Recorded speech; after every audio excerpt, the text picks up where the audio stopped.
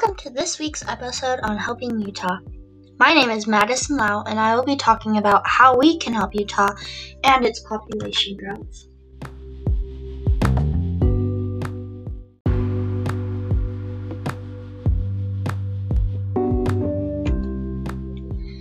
So my issue is on ways that we can help the population growth in Utah, like I just said. But I chose to learn more about this topic because then we can make a change in Utah and make it a better place to live in.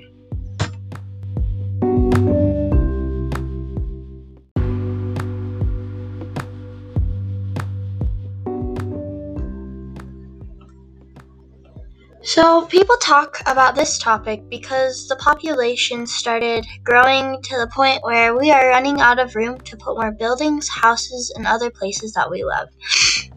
One other reason is more babies are being born, which affects the population because they need a bigger places to live in, and having an education is important too, whether that's school or online / homeschool.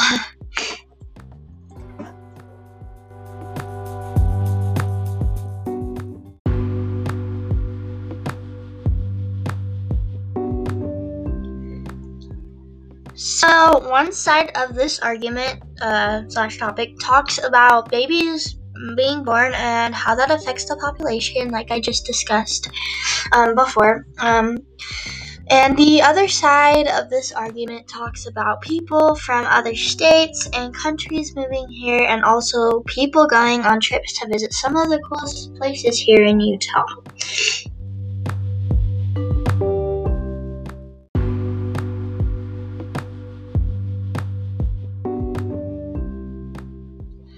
There are many solutions to help Utah with its population growth, including making room for more houses and buildings being built, and also putting some of the cities together. And making room for more houses and buildings can help the population so that we aren't so crowded. And then the other thing that can help is putting multiple cities together to form one big city. This would help the population space out a little bit more so that we have room to put more buildings, farmlands, and houses in those areas. And those are some solutions to help Utah with its population growth so that when more people come into Utah, we can have a plan so that they can live in a safe and happier environment.